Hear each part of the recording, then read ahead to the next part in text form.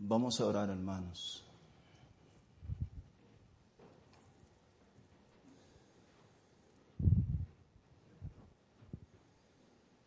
Señor, tu palabra es poderosa. Tu palabra transforma los corazones, nos transforma a nosotros y va a transformar miles y miles de personas.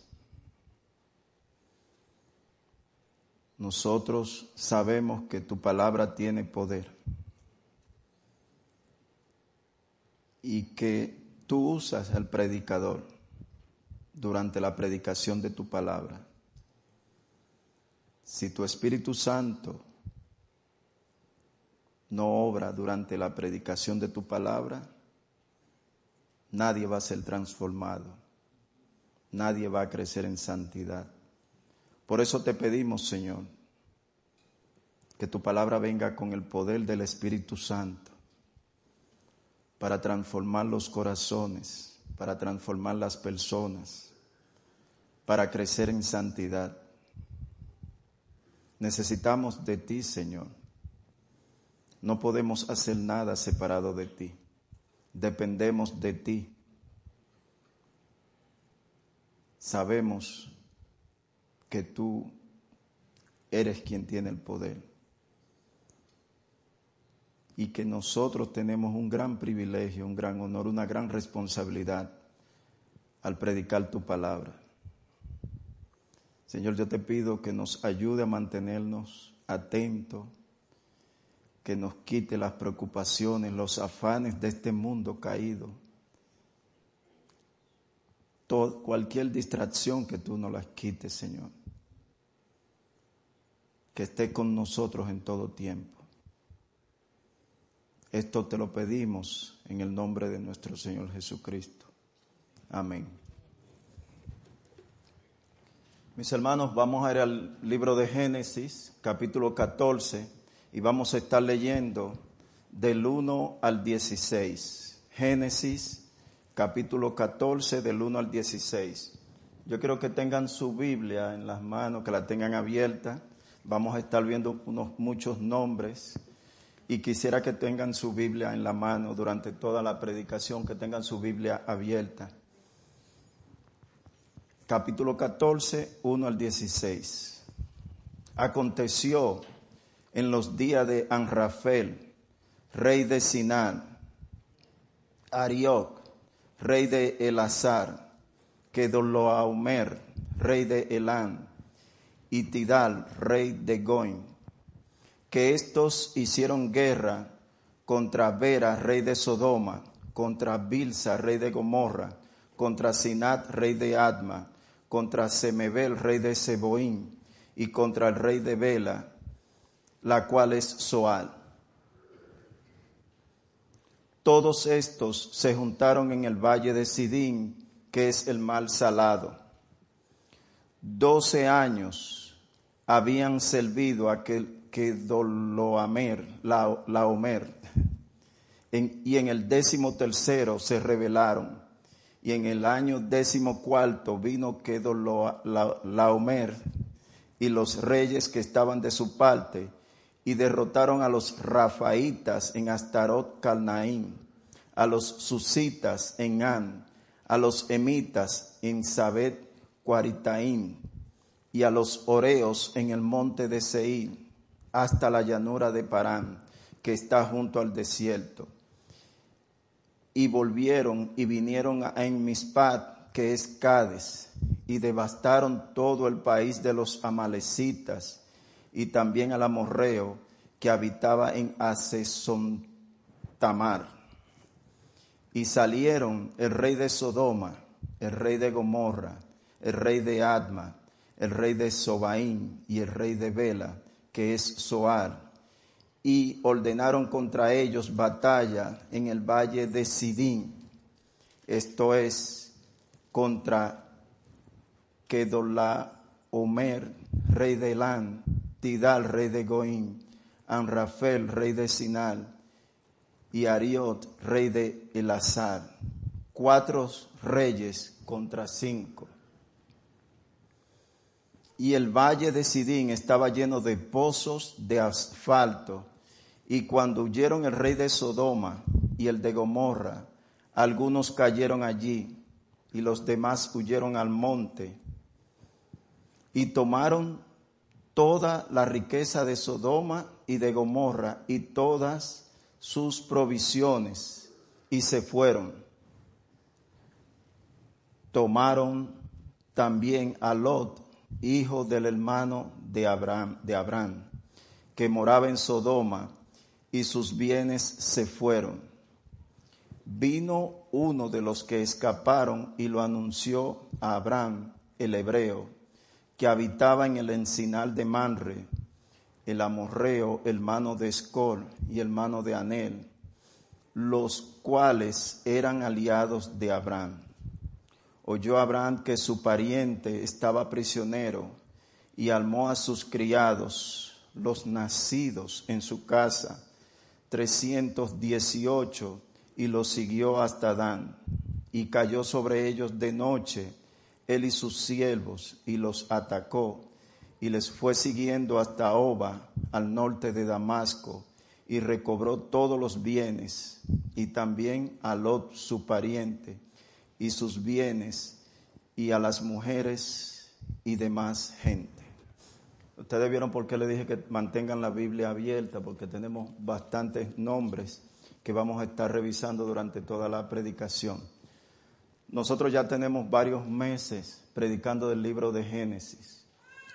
El libro de Génesis, que significa origen.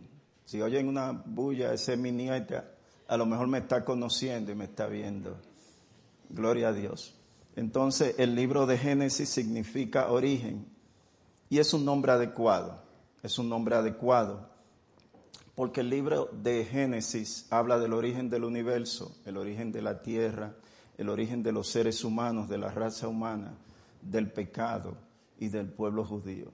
Y precisamente hoy nosotros vamos a ver posiblemente el primer conflicto bélico registrado en la Biblia. El autor de este libro es Moisés. Todos sabemos que es Moisés el autor de este libro. Y tenemos varios meses predicando ya de él.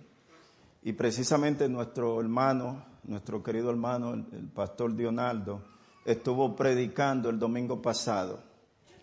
Y él predicó del capítulo 13, del versículo 1 al 18.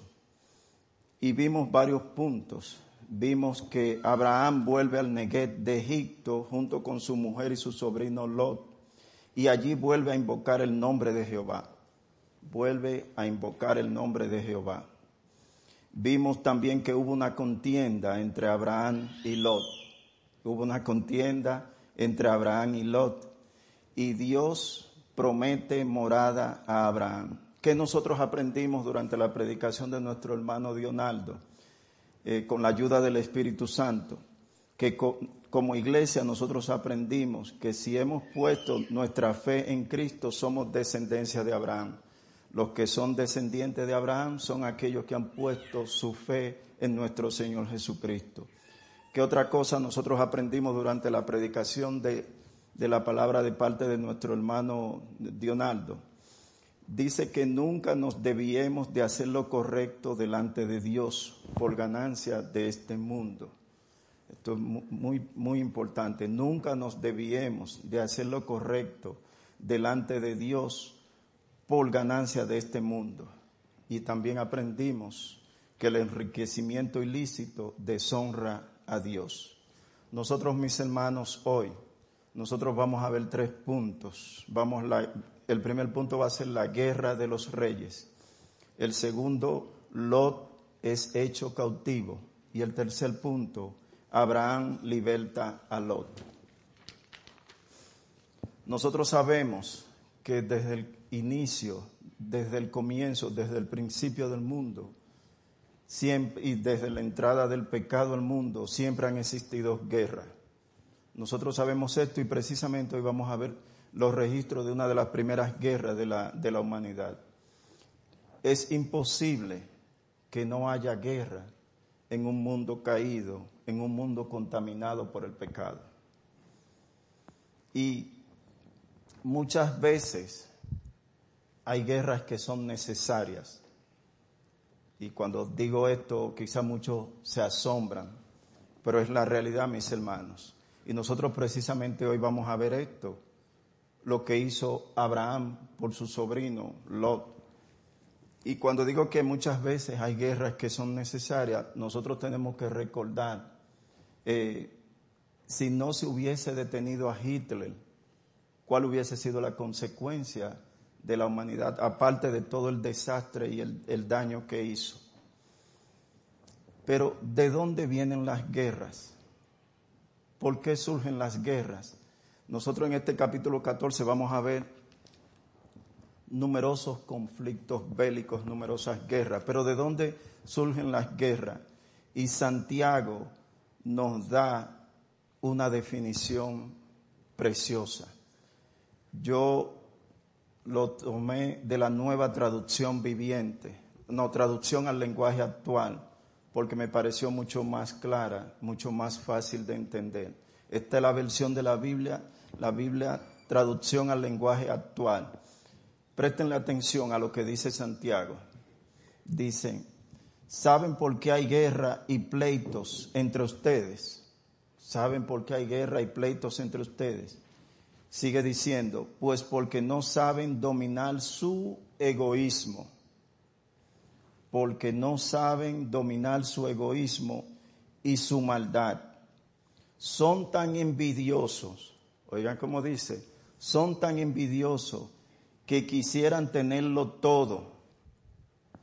Y cuando no lo pueden conseguir, son capaces hasta de pelear, matar y promover la guerra. Yo le creo a la palabra de Dios, eso es Dios diciendo cuál es el origen de las guerras. El origen de las guerras, aquí lo está definiendo de una forma muy clara, porque no saben dominar su egoísmo y su maldad. Son tan envidiosos que quisieran tenerlo todo, y cuando no lo pueden conseguir, son capaces hasta de pelear, matar y promover la guerra. Pero como le dije en un principio, algunas guerras son necesarias. Si una nación está siendo atacada, por otra nación, esa nación tiene que defenderse. Nosotros vamos a ver lo que hizo Abraham por Lot. Nosotros todos conocemos la historia, lo que pasó con Hitler. Había que detenerlo. Hay tiranos que hay que detenerlo. Entonces, mis hermanos, este capítulo, después de decir esto, este capítulo 14 empieza en el versículo 1 de la siguiente forma. Aconteció en los días de Amrafel, rey de Sinar, Ariot, rey de Eleazar, Kedorlaomer, rey de Elam, y Tidal, rey de Goim. Estos eran cuatro reyes que estaban localizados en el área mesopotámica. Estos cuatro reyes tenían bastante poder.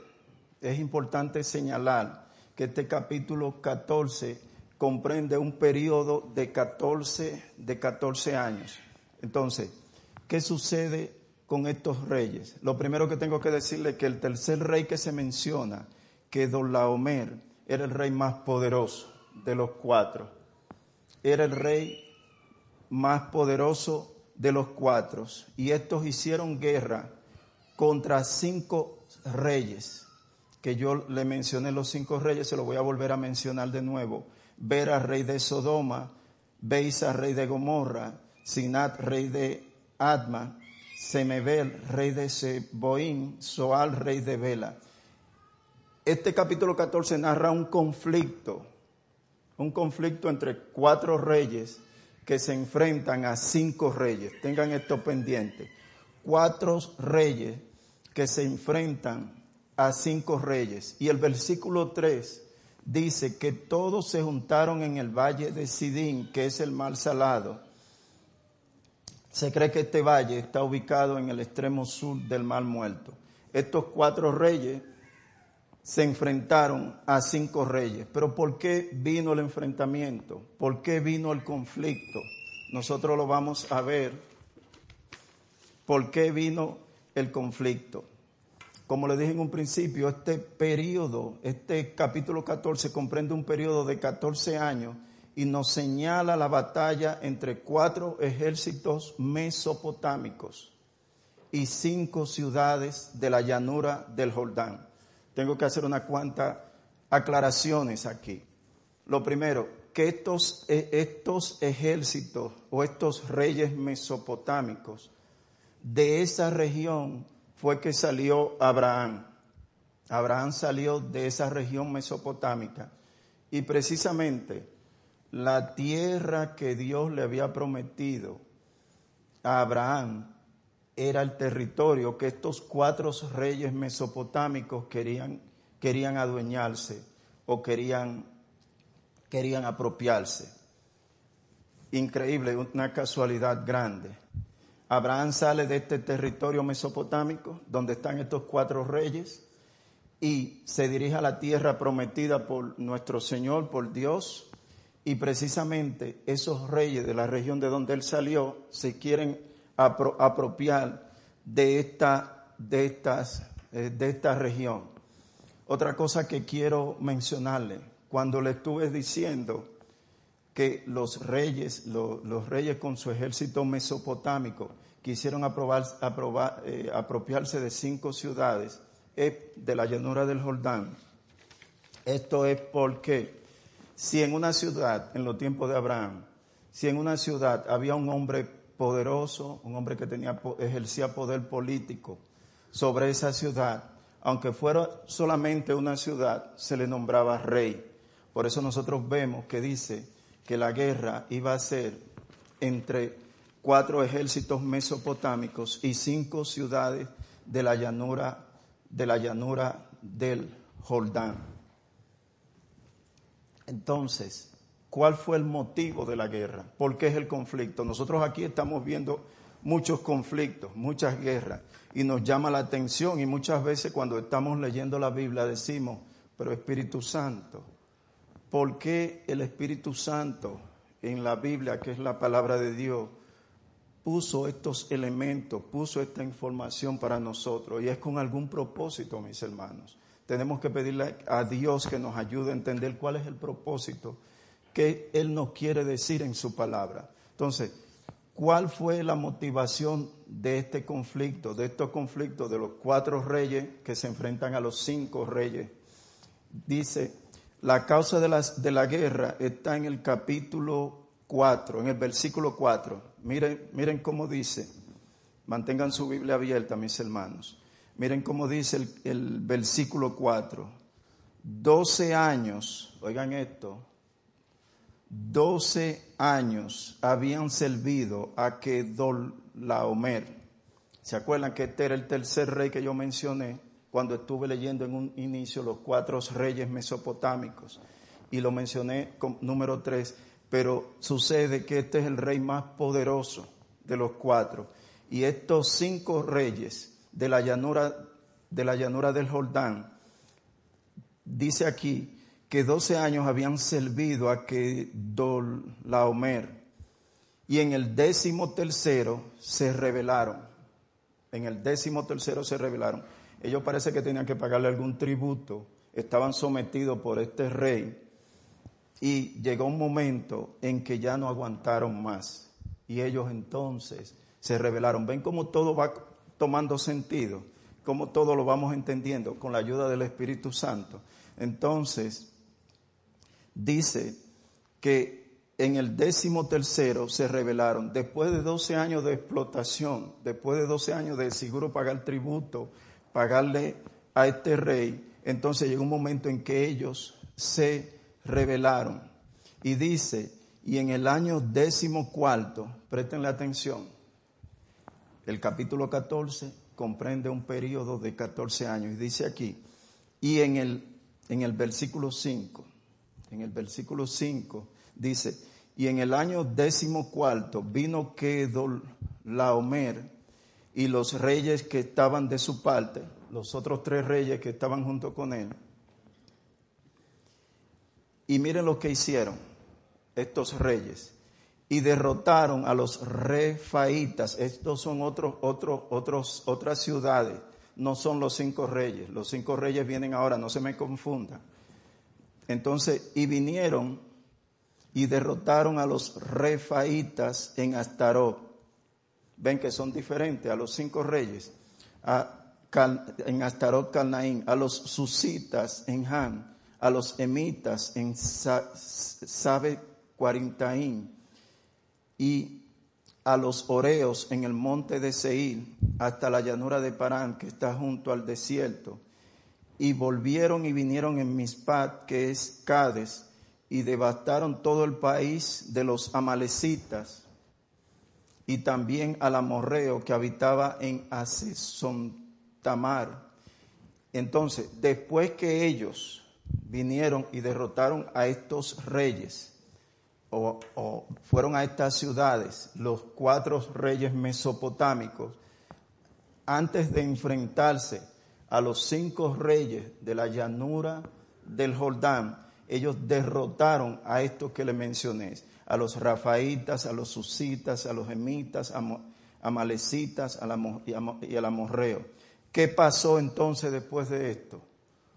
Cuando los 5 reyes vieron lo que habían hecho los 4 reyes, lo dice aquí en el versículo número 8.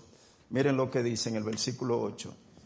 Le pido al Señor que vayamos llevando el hilo, que vayamos entendiendo. Dice, y salieron el rey de Sodoma, el rey de Gomorra. Estos son los 5 reyes de las 5 ciudades de la llanura del Jordán.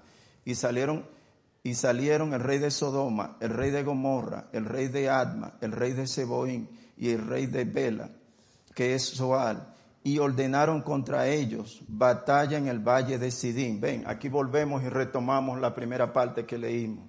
Esto es, y aquí nos lo aclara bastante, dice, esto es contra Kedorlaomer, rey de Elán, Tidal, rey de Goín, Amrafel, rey de Sinal, y Ariot, rey de Eleazar.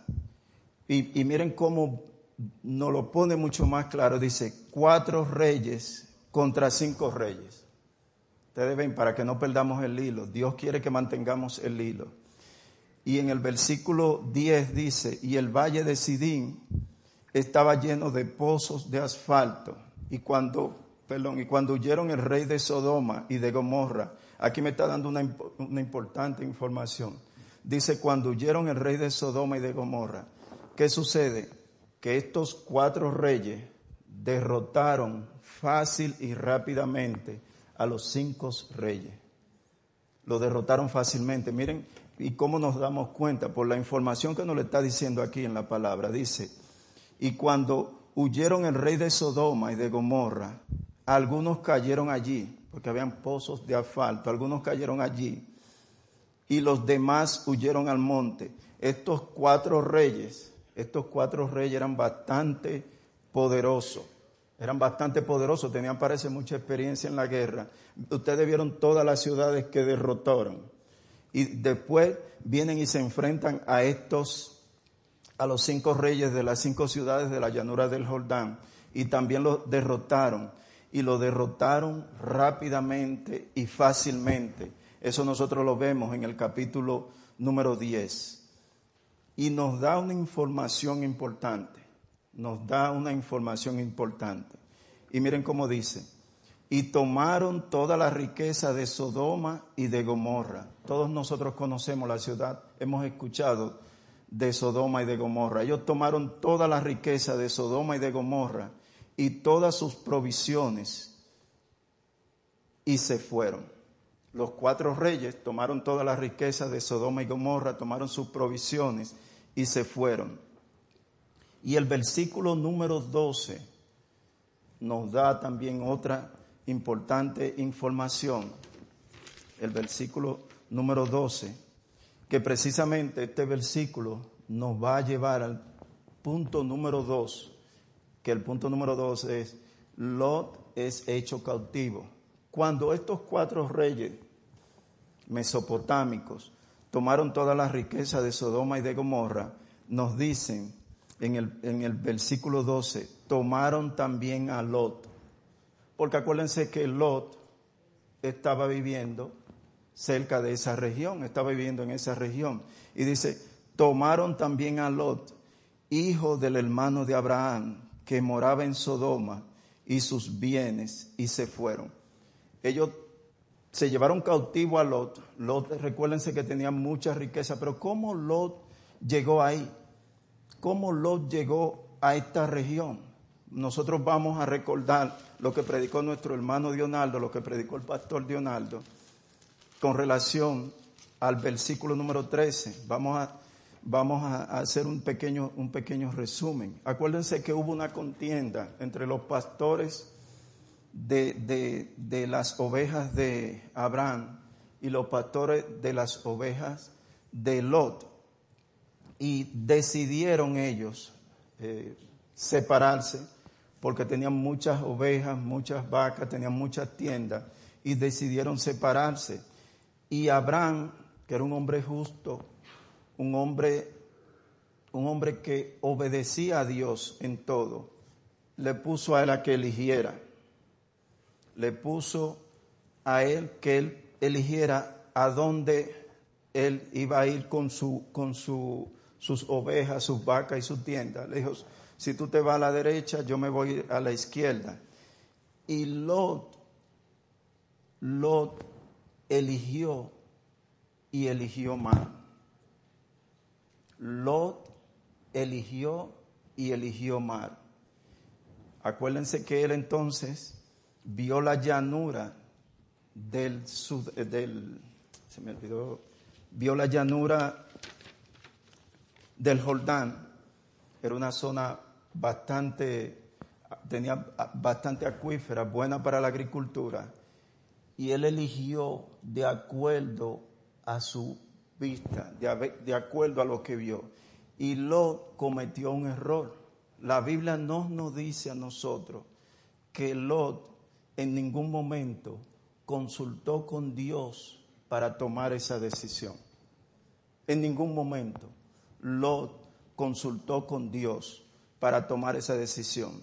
Y ahora yo te pregunto a ti, inmediatamente yo te voy a preguntar, ¿cuál fue la última decisión que tú tomaste y consultaste tú con Dios? ¿Le oraste a Dios para tomar una decisión importante en tu vida? ¿O tú tomaste la decisión y después oraste?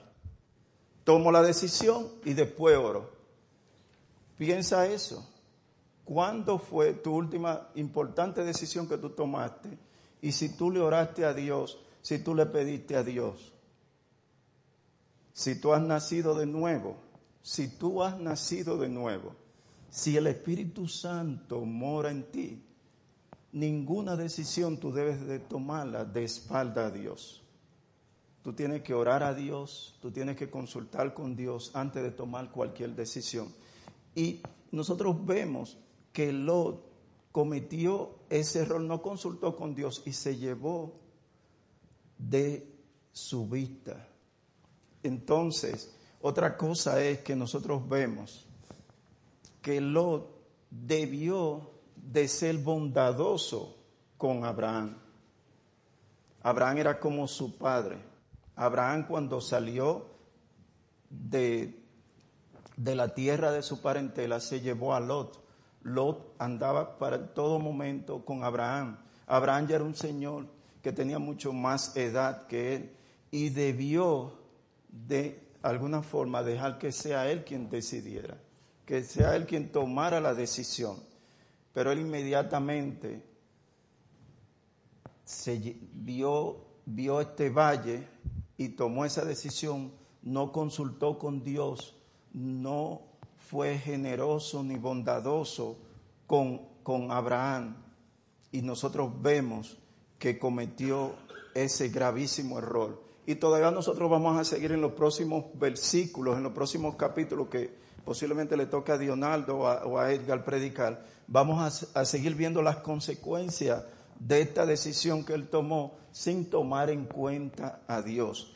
Mis hermanos, mis queridos hermanos, amigos que nos visitan, cualquier decisión que nosotros vayamos a tomar, nosotros tenemos que ponerla en manos de Dios. Nosotros no podemos llevarnos por las emociones, por lo que nuestros ojos ven. Nosotros cualquier decisión tenemos que ponerla en manos de Dios. Pero por otra parte, nosotros vemos también el corazón de Abraham. Y vemos la confianza de Abraham en Dios. Él le dijo, elige dónde tú te quieres ir. ¿Qué terreno tú quieres ocupar? Abraham confiaba en Dios, número uno. Abraham sabía que Dios es soberano. Abraham sabía que Dios es soberano y que Dios está en control de todas las cosas. Y yo te pregunto a ti también, te lo pregunto inmediatamente. ¿Estás tú confiado en Dios? ¿Entiendes tú que Dios es soberano? Y cuando nosotros decimos que Dios es soberano, decimos esto porque Dios está en control de todas las cosas. Dios está en control de todas las cosas. Dios está en tan control que antes de la fundación del mundo, antes de la creación del universo, Dios nos predestinó, Dios nos llamó para que nosotros seamos hijos de Él por medio de nuestro Señor Jesucristo. Mis hermanos, si eso no es estar en control, yo no sé qué sería estar en control. Dios es soberano, Dios está en control, a Dios no se le escapa absolutamente nada. Entonces ustedes dirán, pero hermano Guzmán, y cuando llegan las cosas difíciles en mi vida, cuando llegan los problemas en mi vida, cuando llegan las enfermedades, cuando llega el cáncer, cuando llegan las deudas, cuando llegan los problemas con los hijos, ¿y qué pasa con Dios? Dios está en control. Dios en esos momentos también está en control.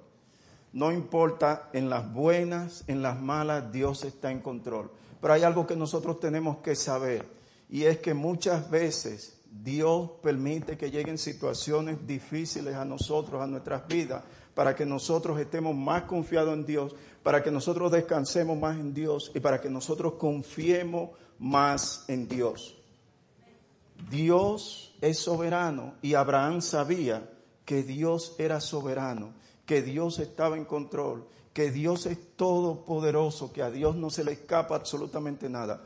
Pero dicen que ni siquiera los pajarillos que caen de su nido, Dios está en control, que conoce la cantidad de cabellos que nosotros tenemos. Entonces, esto que Dios nos está diciendo aquí en su palabra, que vemos muchísimos reinos, muchísimos nombres difíciles de aprender, hay algo más profundo que el Espíritu Santo nos está diciendo, y es que Dios está en control y que nosotros tenemos que descansar, así como Abraham descansó y estuvo confiado y le dijo, Lot, elige tú la tierra que tú quieras, vete donde tú quieras, porque él confiaba en Dios y sabía que Dios es soberano. ¿Sabes tú que Dios es soberano? Amén, gloria a Dios.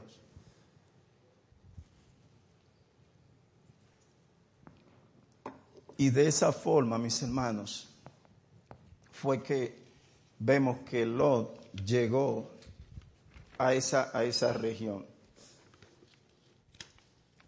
Lot no oró a Dios, él no oró a Dios, no consultó con Dios para tomar esa decisión.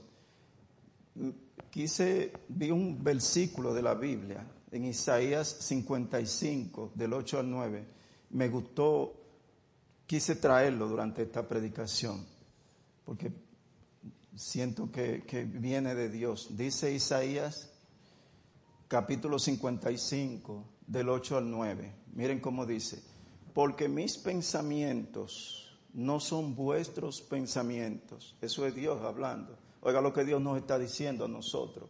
Mis pensamientos no son vuestros pensamientos, ni vuestros caminos, mis caminos, dijo Jehová. Y miren cómo sigue diciendo Dios. Dios es maravilloso, mis hermanos. Dios es grandioso. Dice, como son más altos los cielos que la tierra, así son mis caminos, más altos que vuestros caminos, y mis pensamientos más altos que vuestros pensamientos. Si los pensamientos de Dios son más altos que mis pensamientos, pues entonces yo tengo que consultar con Dios.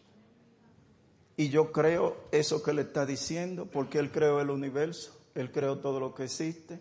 Entonces, si sus pensamientos son más altos que mis pensamientos y sus caminos son más altos que mis caminos, yo debo de consultar a Dios, mis hermanos. Cuando me levanto, en todo momento, consultar con Dios, yo debo de depender de Dios. Y entonces viene nuestro Señor Jesucristo y nos dice, separado de mí, nada podéis hacer. Entonces yo digo, pero ven acá, Dios el Padre me dice esto, y Dios el Hijo me dice esto, y el Espíritu Santo, ¿qué hago entonces? ¿Qué decido? Y me doy cuenta que Dios es trino, Dios Padre, Dios Hijo y Dios Espíritu Santo. Un Dios y tres personalidades, que los tres son uno. Lo que me dice Dios el Padre es como si me lo dijera Dios el Hijo. Lo que me dice Dios el Hijo es como si me lo dijera el Espíritu Santo. Es preciosa, mis hermanos, la palabra de Dios. Abraham descansó en Dios. Abraham confió en Dios. Entonces, nosotros vamos a pasar ahora al punto número 3. Abram Liberta A Lot. Abram Liberta A Lot.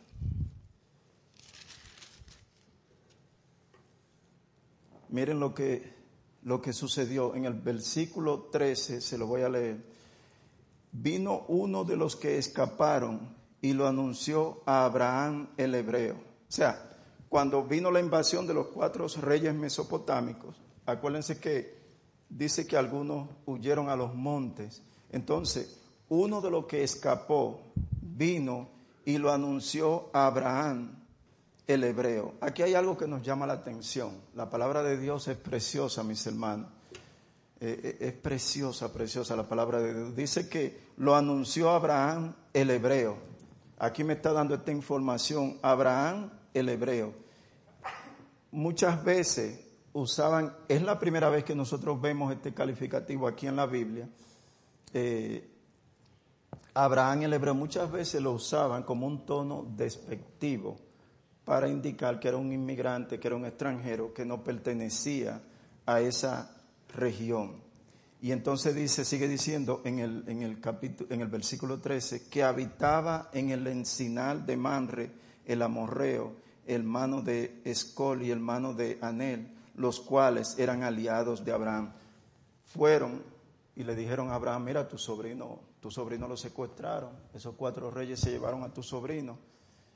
Y miren el corazón de Abraham. Él había tenido una dificultad con su sobrino, tuvieron quizá un pequeño inconveniente tuvieron, pero él inmediatamente tuvo en su corazón la disposición de ayudar a su sobrino, de ayudar a su hermano en Cristo, inmediatamente. Entonces yo vuelvo y te pregunto, a ti te voy a estar preguntando, porque la palabra de Dios nos confronta a ti y a mí. Cuando se lo estoy preguntando a ustedes, me lo estoy preguntando a mí. ¿Estás tú en la disposición de ayudar a tu hermano, aunque haya tenido algunas pequeñas dificultades con tu hermano? Quizá en algún momento tu hermano te ofendió, o quizá lo hizo por muchísimas causas. ¿Estás tú en la disposición de ayudar a tu hermano a pesar de esa situación? Mira lo que hizo Abraham, el padre de la fe, que Dios le decía, Abraham es mi amigo. Creo que sí, Abraham le decía también a Moisés. Y miren lo que hizo. ¿Tú estás en la disposición de eso? Mis hermanos, estos nombres, todas estas informaciones que nos están dando, es confrontándonos la palabra de Dios. Es para que nosotros, lo que estamos leyendo, lo que se escribió en ese tiempo pasado, la palabra de Dios nunca va a pasar, se nos aplica a nosotros. Cuando nosotros estamos leyendo la palabra, tenemos que ver, ¿y qué el Señor me está diciendo? ¿Cuál era la situación que ellos estaban viviendo en ese entonces? ¿Cuál es la situación que yo estoy viviendo ahora? ¿Dónde está nuestro Señor Jesucristo? Tenemos que buscar eso, mis hermanos, cuando estamos viendo la palabra. Y miren lo que dice en el versículo número 14. Oyó Abraham que su pariente estaba prisionero y armó a sus criados. Abraham era un hombre que estaba preparado. Él oyó que su sobrino estaba prisionero y armó a sus criados. Abraham tenía mucha riqueza, todos sabemos, tenía criados, tenía vacas, tenía mucha riqueza. Y armó a sus criados, los nacidos en su casa. Había muchos de esos criados que no habían sido comprados o que no habían sido obtenidos de otra forma, sino que habían nacido ahí mismo en su casa. Y parece ser que Abraham tenía un grupo de estos criados preparados por si se enfrentaba a algún conflicto. Acuérdense que le dijimos que las guerras en algunas ocasiones son necesarias. Y ustedes dicen, pero vean, acá un evangélico hablando de que la guerra en algunas ocasiones son necesarias. Mis hermanos, eso es lo que la Biblia nos está diciendo. Eso yo lo estoy diciendo porque yo lo estoy viendo en la Biblia. Nosotros vemos cómo los cuatro reyes querían apropiarse de los 5 reyes, de la riqueza de los 5 reyes, lo tenían explotado. Ellos trataron de liberarse, pero no pudieron, lo derrotaron. Pero nosotros estamos viendo una guerra injusta iniciada por los 4 reyes, pero también vemos una guerra justa cuando Abraham decide libertar a su sobrino. Las guerras a veces son necesarias. Pensamos en Hitler, mis hermanos. Vuelvo y le digo, pensamos en Hitler. Entonces, eso fue de aquí que lo estoy viendo, mis hermanos. Vamos a ver entonces qué dice que tenía criados que habían nacido en su casa. Y oigan qué número tomó de criados, 318. Y armó a sus criados, los nacidos en su casa, 318 para un ejército de 4 naciones. ¿Estaba Dios o no estaba Dios con Abraham? Nosotros no podemos decir, no, era que esos muchachos estaban bien entrenados, que tenían buenos armamentos, mis hermanos. Era que Dios estaba con Abraham. 318 hombres. Y dice, y lo siguió hasta Dan. Y cayó sobre ellos, en el 15, gracias. Y cayó sobre ellos de noche, él y su siervo, y les atacó, y les fue siguiendo hasta Oba, al norte de Damasco. Usó una estrategia de ir en la noche. No importa la estrategia que haya usado, no importa el entrenamiento que ellos hayan tenido, no importa cualquiera de las cualidades que ellos tenían. Lo importante era que Dios estaba con Abraham. Entonces yo te digo, mis hermanos queridos, mis amigos que nos visitan, descansa en Dios. No importa el conflicto que tú estés teniendo, no importa la dificultad que tú estés teniendo. Y yo le estoy diciendo eso, y me lo digo a mí, me lo estoy diciendo a mí mismo, porque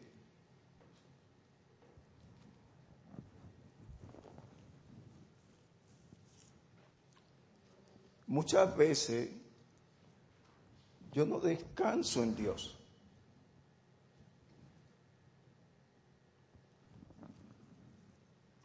Y me da vergüenza con Dios. Y me siento mal delante de Dios. Y por eso se lo digo de todo corazón. No importa la dificultad que tú tengas, no importa. Mantente fiel a Dios. Dios nunca te va a abandonar. Y yo se lo digo a usted y me lo estoy diciendo a mí.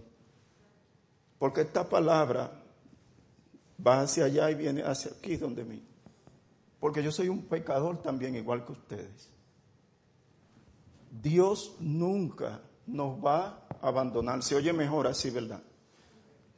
Yo no decir Dios nunca te va a abandonar, no. Dios nunca nos va a abandonar. Lo único que necesitamos es mantenernos fiel a Dios, mis hermanos. Así como Lot se mantuvo fiel a Dios. Y miren cómo sigue diciendo, mis hermanos, en el versículo 16. Y recobró todos los bienes, y también a Lot, su pariente. Imagínense esto. Recobró todos los bienes. Y también a Lot, su pariente, y sus bienes, y a las mujeres y demás gente. Imagínense lo que Dios hizo con Lot, lo que Dios hizo con Lot por medio de Abraham. Recobrar todos sus bienes, pero más importante que esos bienes materiales, recobrar a su esposa, sus hijos. Y eso lo hizo Dios, mis hermanos. Y eso que Dios hizo por Lot, eso que Dios hizo por Abraham, Dios lo puede hacer por nosotros. Porque Dios es el mismo ayer, hoy y siempre. Y Dios no cambia, mis hermanos. Vuelvo y le digo, lo que nosotros necesitamos es mantenernos fiel y obediente a Dios, viviendo de acuerdo a su palabra, viviendo para su gloria, mis hermanos. Mis hermanos, vivamos para la gloria de Dios. Cuando yo digo que vivamos para la gloria de Dios, lo que estoy diciendo, mis hermanos, en un lenguaje más sencillo, es que todo lo que hagamos, todo, mis hermanos, sea para agradar a Dios. Descansemos en el Señor, confiemos en el Señor, no importa las dificultades que vengan. Cuando vengan las dificultades, démosle gracias a Dios, porque Él está usando esas pruebas, esas dificultades, para que nosotros seamos más fieles a Él, confiemos más en Él, confiemos más en su palabra, tengamos una vida más de obediencia, de oración, de ayuno. Entonces, mis hermanos, nosotros hemos visto en el día de hoy, nosotros hemos visto 3 puntos. Nosotros vimos la guerra de los reyes, nosotros vimos a Lot, que es hecho cautivo, y nosotros vimos cómo Abraham liberta a Lot. ¿Qué nosotros podemos aprender de esto que hemos visto? ¿Por qué el Espíritu Santo nos da toda esta información de estos reyes? ¿Por qué el Espíritu Santo nos da esto en su palabra? Y si está en la Biblia es importante, que a veces nos resulta un poco más difícil leer alguna parte de la Biblia que otra. Pero si está en la Biblia es importante porque es palabra de Dios. Y lo que podemos aprender,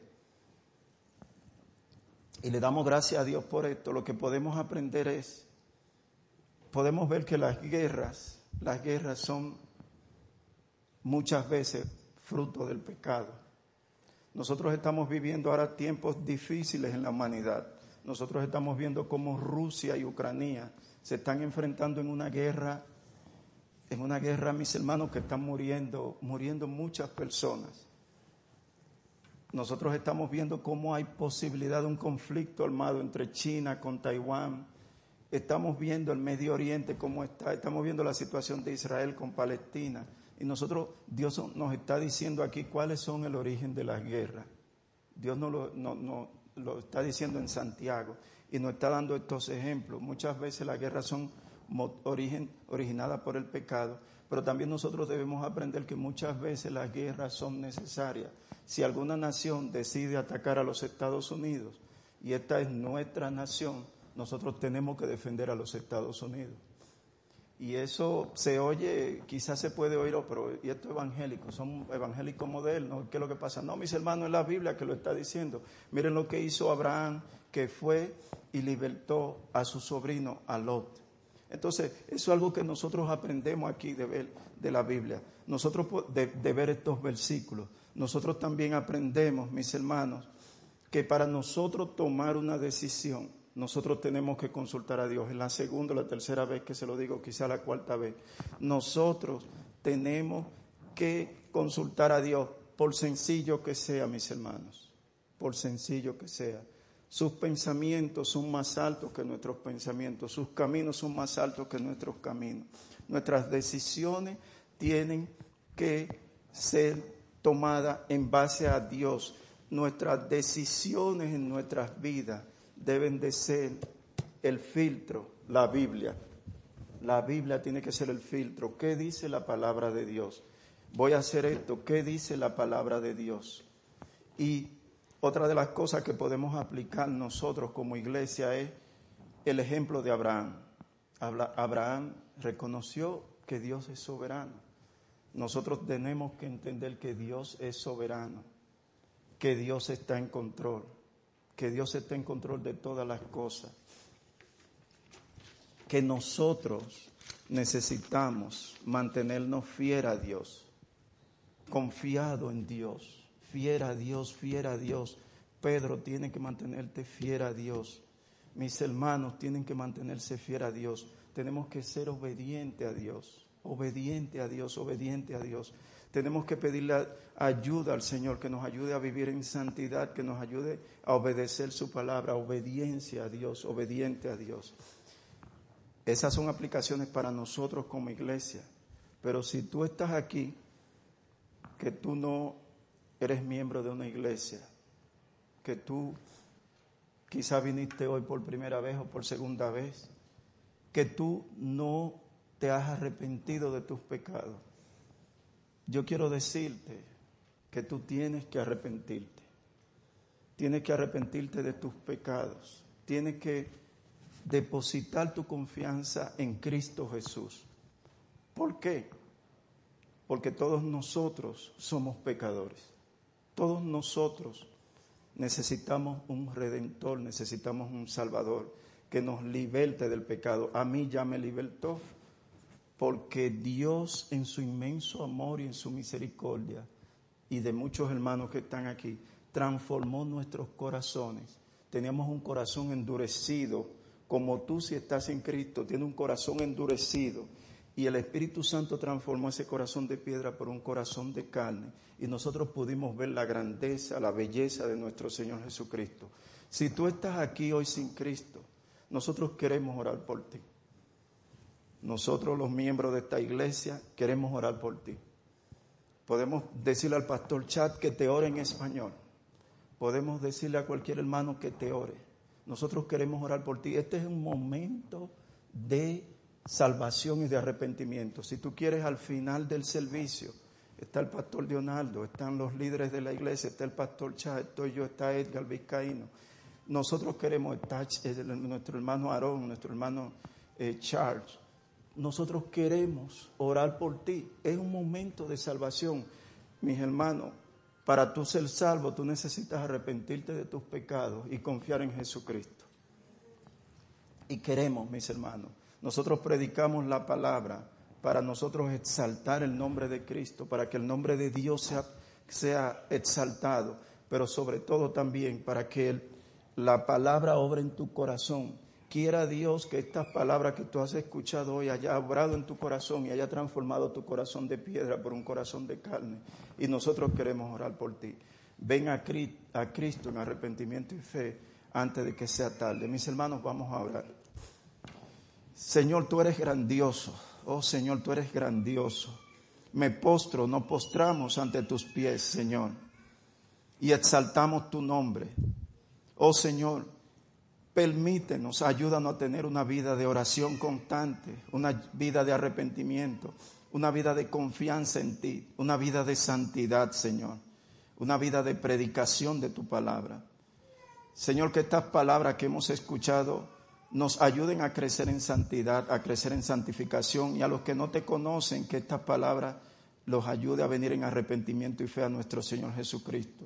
Señor, gracias por este día, gracias porque nos da la oportunidad de estar aquí en tu iglesia, en tu casa, Señor. Señor, perdona nuestros pecados, nuestras dudas, nuestras desconfianzas, Señor.